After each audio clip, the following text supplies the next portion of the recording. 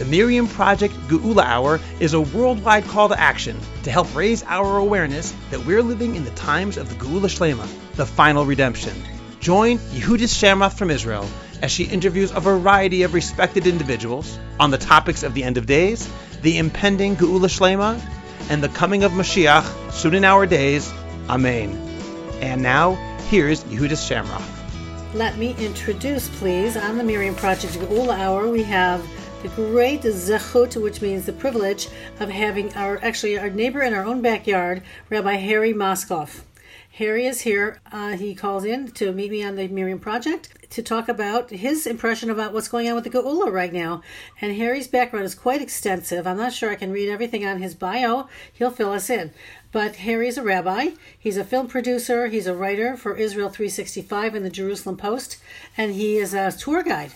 And a tour guide that does biblical archaeological tours, among many other things, on video now, and also was doing before Corona.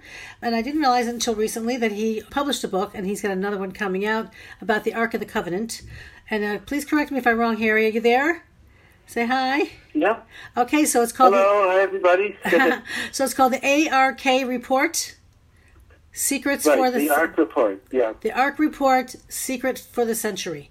So this talks extensively about, you talk about your archaeological findings regarding the Temple Mount and also the Ark of the Covenant, which everybody's always very interested in all over the world for time immemorial. So thank you for joining me. I have a couple questions in particular. Thank you.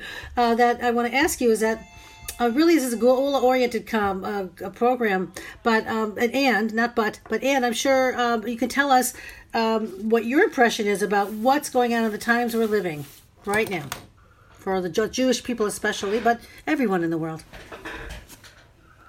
Well, I have a specific, my viewpoint is a little bit unique as an investigative archaeologist, and what I do, as you mentioned, is biblical archaeology, etc.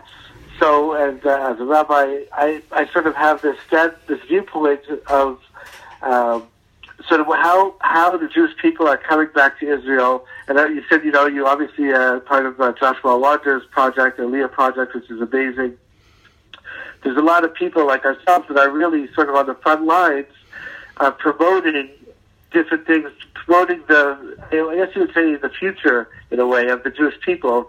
And we find that I was just having a study today, actually, and one of the things we were learning about is how certain mitzvot, certain commandments become Torah commandments when the majority of the Jewish people are here in Israel. So I'm literally on the borderline right now. I think about a year ago, statistics, there was a whole article in the Jerusalem Post about how the Jewish people, the majority of the Jewish people, for the first time in 2,000 years, are now in Israel. Wow. Now that fluctuates, and there's certain things that become deraisa, which means, according to the Torah, Jewish law, according to the, I guess you would see, the Torah. I mean, that's the best way to put it. So, including Shemitah and Kala, all these different commandments. And so now there are new discoveries being found literally every 2 weeks in terms of archaeology, proving, and this is what I do essentially, proving the Jewish connection to ancient Jerusalem, to Israel. We have the UN and we have the PA, the Palestinian, what I call in my book, Temple Denial Syndrome, TDS. You see that a lot nowadays, especially in the UN. Politically, for instance, the last UN vote totally denied any Jewish connection to the Temple Mount. They only called it by the Muslim name. So we have all these obstacles, but we have to actually say something. I feel compelled, I think, sort of like the way you do, to get out there and, sort of, what's the word, like fight the battles, I guess you could say. And all of this has to do with the times that we live in, with the Geula, because we really are there. We really are at the beginning. What we're feeling now with the whole Corona, all of that is a process. Like I wrote about one of my articles about, this is really part of the process of the Geula, and it's Heavenly Mashiach, the birth times of the Messiah, and we're going to get through it. It's going to be excellent. And this year we're going to see miracles. I really believe that. As hard as it may be, there's a whole reset happening. And, the work that I do and what I write in my book, my new book's coming out in a couple of months, God willing. So that'll be really something, and I think that it'll all tie together with discoveries, the tunnels under the Temple Mount, the Ark of the Covenant. We're getting closer, and it's going to be exciting. I'm so thrilled. I can't wait to read everything you write. I have my inspiration, as I mentioned to you before we went to record, which was actually Rabbi Pinchas Winston. He's originally from Toronto, right. And now you must have known him from Toronto then. What am I saying? You're also from Toronto, correct? Yeah, that's right, yep. Okay, so I'm from Buffalo. I'm from Buffalo, if that matters. I'm originally from Buffalo. Yeah. So in any case, though, Rabbi Winston for many, many years has been telling us to read the news through the eyes of the Torah. And if it looks like it's kind of crazy and upside down and possible occurrence, then it probably is, for sure, it always is the hand of Hashem, but it's always a way to see, to verify if something in your mind is questioning. I wonder, if God was involved in this. It's always a God involved, we know that, but especially when something, like when, Trump won the election for the first time, or, the land of Israel becoming, the land of Israel, blooming in the desert, and all the different predictions that we see coming true. So what is your inspiration for being so excited about this? And were you always feeling this way, or is there some incident that kind of opened your eyes to the fact that we are in the Geula right now? Well, I've always been optimistic, maybe to a fault, but I think now I'm more excited than before. I've always been excited on a certain level. But you mentioned Trump, for instance. Now that he plays a huge part in Israel and the Geula and the Tov Esav, the good that's in Esav, what he's done for the country more than any other president. I also wrote this another, and I still, by the way, believe that he has a good chance through legal means of still winning the election. Wow. I think it was taken from him in the last 6 hours through different means, fraud, etc. But the fact that he won in 2016 in the first place was huge. Yeah. It was definitely it really been a shamayim from God, from Hashem, and because of that, it set back a lot of processes, like what Obama tried to do with Hillary Clinton, and the whole, what people call New World Order, all of this type of thing. That's a bit of a conspiracy theory, but still, there were a lot of things that they meant to do that would not be good, I think. And a lot of things that were done and legislated by Obama, they really set the U.S. back. Legislation for, same-sex marriages and all that. So, amongst other things. So, all of that wasn't good. And Trump sort of, is working on making, like he would say, making America great again. But all of that is very connected to Israel and his, Jerusalem being the capital of Jewish people, and everything that he's done is part of the Geula. You can see that. And even Corona is definitely part of it. The whole world stopped, literally, for months, going back to our Passover time. And at that time, you could see, even on Shabbat, on the Sabbath, and over Pesach, you could see no one on the streets, no one on the beach. Even people that, no one was being Machalel Shabbat, was being desecrating the Shabbos or the Yom Tov or the holiday in public. Everyone stayed home, and it was a real Kiddush Hashem, I thought. And people were doing it whether they liked it or not.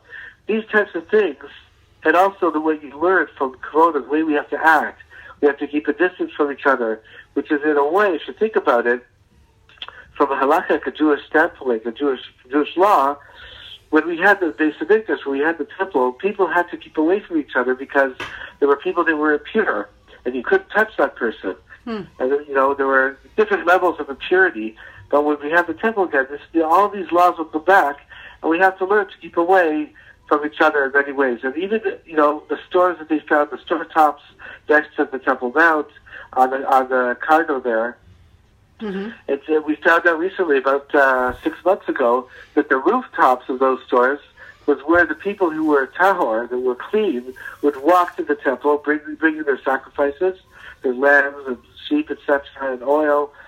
And the people on the bottom, on the sidewalk on the bottom, were the people that were tamei, that were impure. Wow. That were not tahor. So we're really finding, and this is one of the things that we're doing, we're separating each other. We're sort of getting used to it in a natural way. So all of these things are part of the Geula, and I find it also, what's happening with the peace accords, the Abraham Accords. I actually have people over there, wealthy Arabs actually, that are really interested in biblical archaeology, and I'm working on bringing them here on a tour to the Temple Mount and to all the sites around it, Ir David, the City of David, the tunnels, my research underneath the Temple Mount, and so that's really. So I would never would have dreamed of that even 2 years ago. Wow. And me going there, and so that's. Yeah, really why would anybody go there? The United Arab Emirates for entertainment or for even Parnassa. Now Saudi Arabia. No, we wouldn't do that normally. And then now, of course, it might have even looked racist to other people, but it's just they didn't want us there. We were scared to go there, kind of in a way. For sure. Yeah, we weren't allowed to go there. It was, that was a stigma. Wow. And now Saudi Arabia is coming on board, God willing. Yeah, that's incredible. There's a lot of things pointing to this direction. A lot of things that we have, just like overnight, even things have changed for the Jewish people. And I've been saying to one of the things Rabbi Winston also, and this is not a Rabbi Winston show, and I do learn with lots of other people, but just things that he says always make me come to mind in these talks or these podcasts. That he says that the Jewish people can walk in the door like never before, and like, what are you waiting for now? What are you waiting for? Rabbi Moshe Lichtman in Beit Shemesh, very very similar. You know of his book, don't you? The Eretz Israel and the Parsha. That's amazing. It's a fantastic. It's very important. And it's falling apart because I read it every single week. It doesn't matter that I've read it every. You can do this with the Bible stories, with the Parsha they call it the story of the week, the Parsha of the week.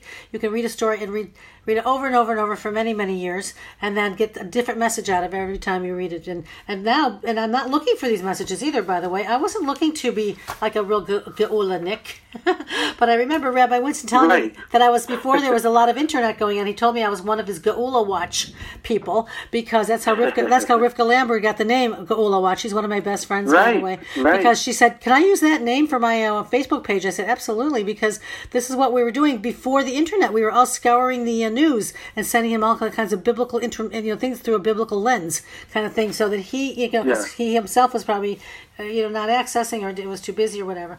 So this is fantastic. Well, you've done an amazing. Thanks to you, literally. Thank you for your work. You've been amazing over the years. I mean, I just hear about you on the sidelines of what you do, but you're a real mitasek. Like, you really get in the heads. You're not afraid to get in there, organizing and actually helping, like you said, helping with the Geula. That's what we need, because every single person is so important, because there's a lot of negativity also. There's a lot of Smoladim, there's Arab, there's a lot of people on the far left, liberal, progressive types that now there's less, actually. But the ones that are there are very, very strong. And it's something I have to deal with in archaeology as well. The Israel Antiquities Authority is very much like that. Really? And what else that's something that we have to tolerate. Yeah, I'm sorry, I didn't mean to interrupt. I was just thinking a perfect example of that is the whole Jonathan Pollard release from his bondage, and the first person to speak about this was Ehud Olmert, who said that we should be ashamed of Jonathan Pollard. We should never let him into the country, and what an embarrassment to the Jewish people, and so on. I think he should have been speaking about himself, truthfully. But how can you say that? When Yaakov Katz, who's the editor of the Jerusalem Post, when he allowed him, this was a couple of years ago, he came out of prison, Olberg, and the first thing he wanted to do was get a front page column on the Jerusalem Post. Yeah, who lets him write there? Who lets him write every week like that? It just makes me furious. I won't even read it. I see it every week. No, I know, exactly, but somehow he felt he was entitled to that for some reason. He was given this opportunity to voice his opinions, which are completely, obviously left, completely anti-Netanyahu, anti-government, saying how righteous he is and how bad everyone else is, But I told him, how could you give this person the time of day? He's a criminal fight. He did his time. But still, he's coming out and with all these views that are... It's not Israel of today, thank God. Mm-hmm. In general, the average Israeli has definitely moved to the right, definitely sees the Oslo Accords as being a bad thing, and the fact that the PA doesn't really want peace. We don't have a partner there. The two-state solution is out the window. thank God, finally. Unless, of course, Biden brings it back. Well, they want to. That remains to be seen, I guess. But let me move into, I know you don't have all night, so let me just ask you a little bit about your recent book. And I just want to tell you, so fascinating to me, this topic has always been, because about the kalim, or the vessels that were used in the temple times. I was a very big follower of Vendel Jones when he was alive as well. And I didn't know him personally, but he used to do a thing on Robert Sheva, or I don't know. I was just followed everything that he wrote and every single recording they made of him. And he maintained that right before he died, he did a lot of. You'll tell our audience maybe all the extent of what he did along these lines. But he maintained towards the end of his life that a lot of the vessels of the Temple Mount were. Not the Temple Mount, the temple itself, were actually going to be found in Jordan. And I remember him fighting with the Department of Antiquities at the time, and they said they will not let him do any excavation, and they would not let him even so much as put a scope down there to take a look with a little snake with a camera or anything. He was convinced he knew exactly the location and everything else, and that everything that you hear about it, this is what he said, everything you heard about at the Vatican that is over there are all replicas, like you mentioned, and that they're just meant to. We knew they were going to steal them. We knew they were going to get stolen over time in history. So that the real ones were in Jordan. What do you think about that? He didn't say that about the ark, just the vessels. No, that's fine. The vessels are to me just as much, almost as much as the ark itself. They're all connected, and they all inspire me. And that's really what I'm doing. I'm really making an effort to inspire other people and tell them that, this stuff really exists. Like, the ark is really out there under the Temple Mount, actually. And I can get into that. I just did an interview for I-24 News, and something before that, an episode for History Channel. And I was telling them, I was giving them a tour as well, as where these tunnels are underneath the Temple Mount. And regarding Vendel Jones, who I'm a big fan of, no question about it, he was a tzaddik. He was a righteous man of B'nai Noahide, one of the first here in Israel to really publicize that. Yeah. And he did a lot of great work, not only for the state of Israel and during the war, he was a hero in 1967, but also afterwards. And he had the schutz, he had the merit to actually find some of the ketoret, the incense for the incense altar in the temple. He found a couple of things. Rabbi Gersey over here in my community was also with him at the time. And one of the things that I found, I was also in a place called Qumran, which is north of the Dead Sea. Yes. Most of Dr. Jones's work was there, but Qumran. And basically, the story behind it is that the last Judean king, Tukiau, Zedekiah, I think in English, Tukiau, the last righteous king of Judah during the First Temple period. So when he was escaping Nebuchadnezzar, the destruction of the First Temple in 586 BC, so he actually went to a tunnel that was about 18 miles long at that time, more or less from the south side of the Temple Mount, from his palace, all the way to, it says actually right there in Tanakh, in Chronicles, it says actually that he went through this tunnel and he brought some of the kalim.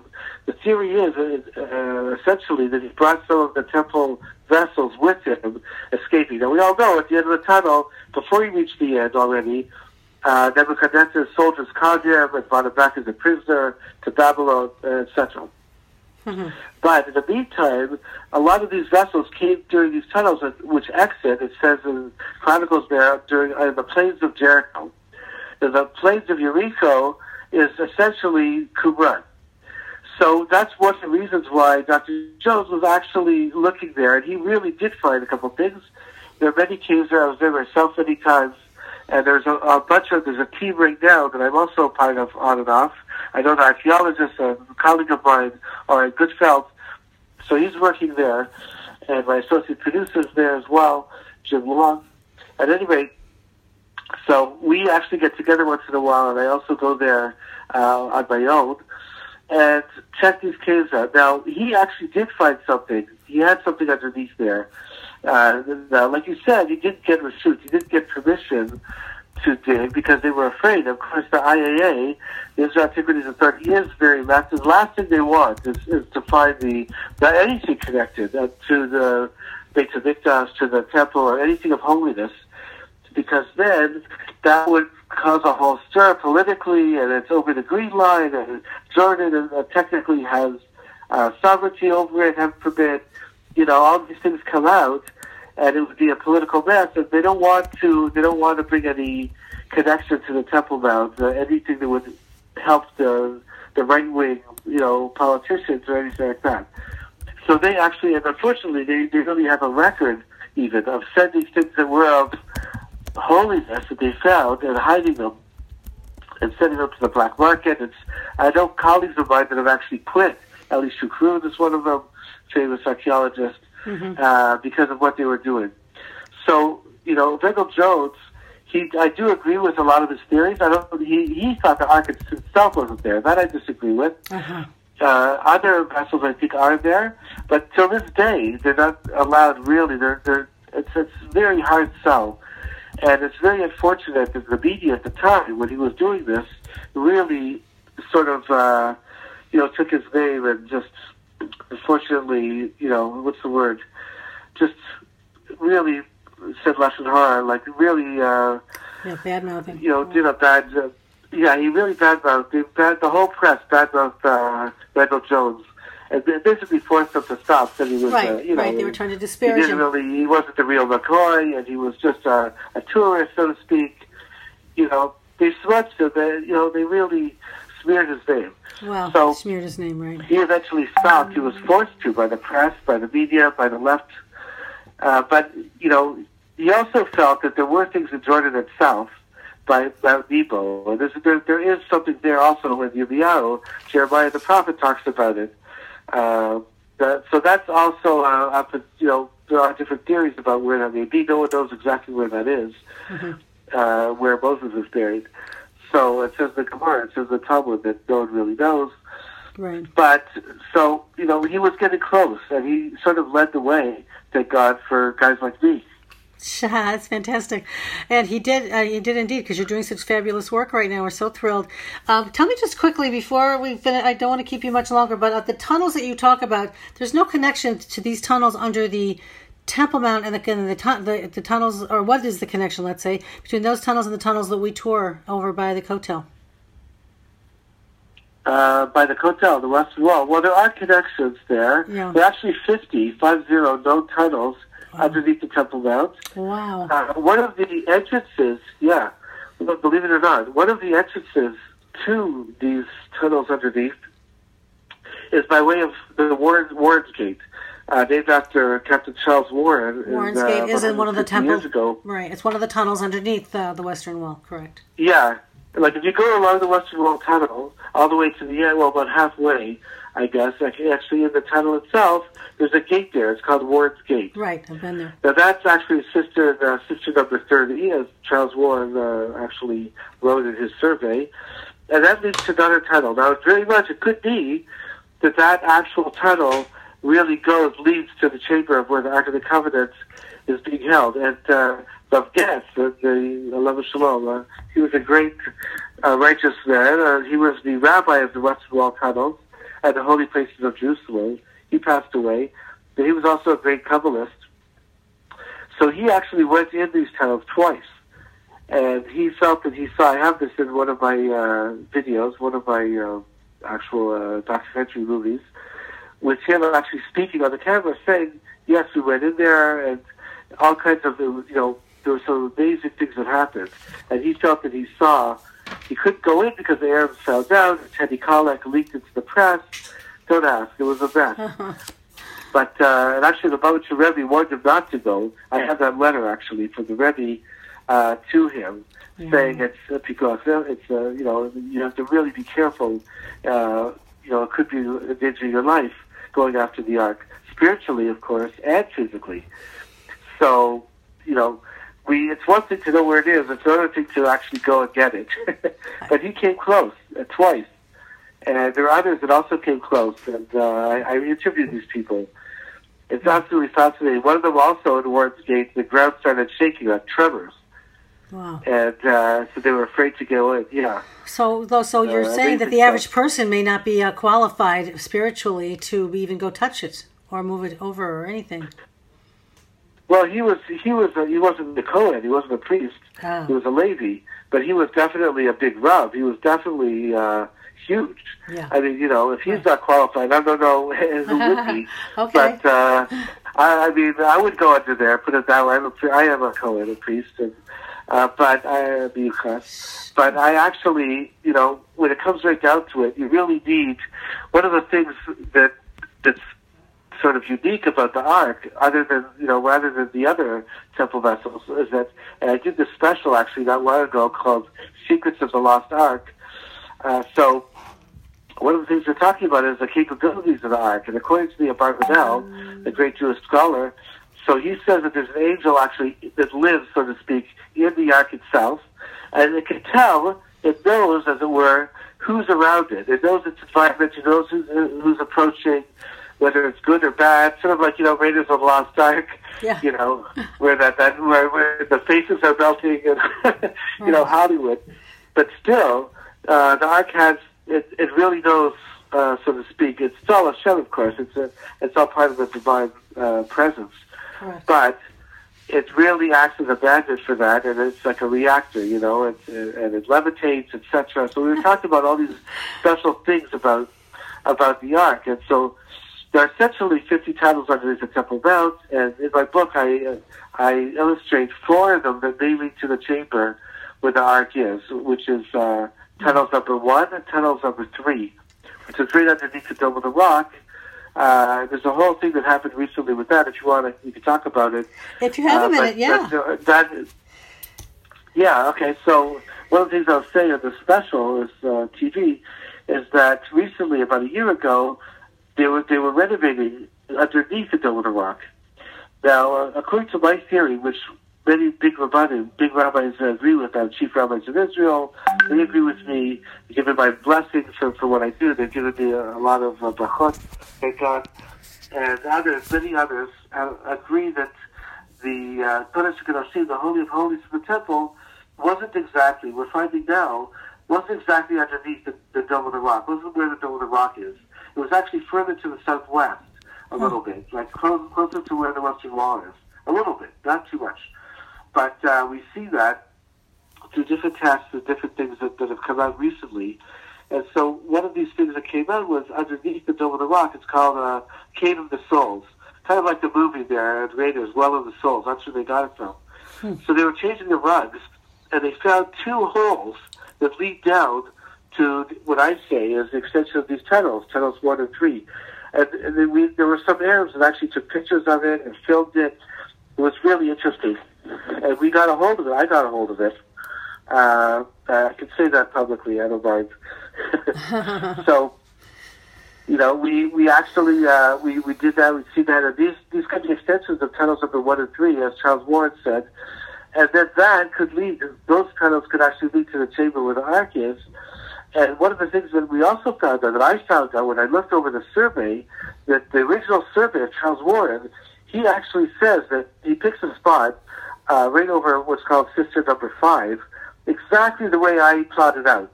Juxtapose the temple to over the Temple Mount. With the sacrificial altar, he says, I suggest that the sacrificial altar of the Jews was here, above this spot, exactly where I delineated it. So that was a big moment for me. Beautiful. That was just like 3 weeks ago. Oh, that's and so I was exciting. very excited. And it also shows, that these things are coming out now where they didn't come out before. So, well, there are times in history when God wants us to know. Every day. Yeah, there are times in history where God wants. There are times in history when God opens our eyes to things that maybe have already been there, but we just didn't know. Like, I'm a convert actually, and I lived all my life until I was 25 years old, and Hashem, I blessed the day that Hashem opened my eyes to the fact that I think I should be Jewish. Wow. Should be Jewish. So it happened. It was a long journey, but it happened. But anyway, I just want you to tell us about how we can, the name of your book, how we can find it, and how we can see these wonderful videos and is it on your YouTube channel? Is that what you have, a YouTube channel? I do. I have a YouTube channel. Okay. Under my name, Harry Moskoff. There's also Moskoff Media, which is one of my companies here in Israel. Okay. Everything can generally be found on my website, which is www.harryhmoskoff, which is Moskoff, double S, right, harryhmoskoff.net. There, you'll have a link to some of my articles. Of course, if you search under Harry Moskoff, either Google or, let's say, under Jerusalem Post or Israel 365 News, you'll see my articles there. YouTube has most of the videos and interviews that I did with Danny Gardner, let's say, more recently with Ayelet Shaked, when she was the Justice Minister.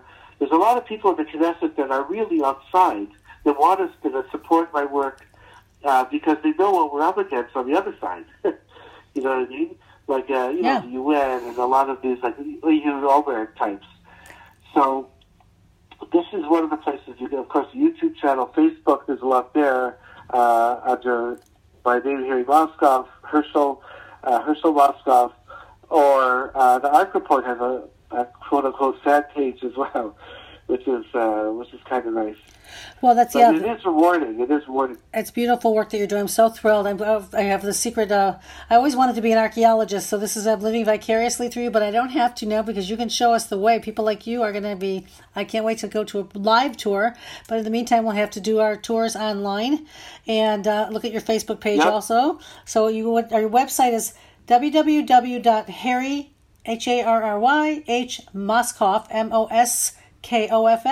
Moskoff.net. You'll see all of his articles, you'll see videos, you'll see Jerusalem Post articles, things he writes for another website called Israel 365, which had another name before, was Israel, what was it used to be called? Breaking Israel News. Breaking Israel News. I didn't even realize they changed their name till recently.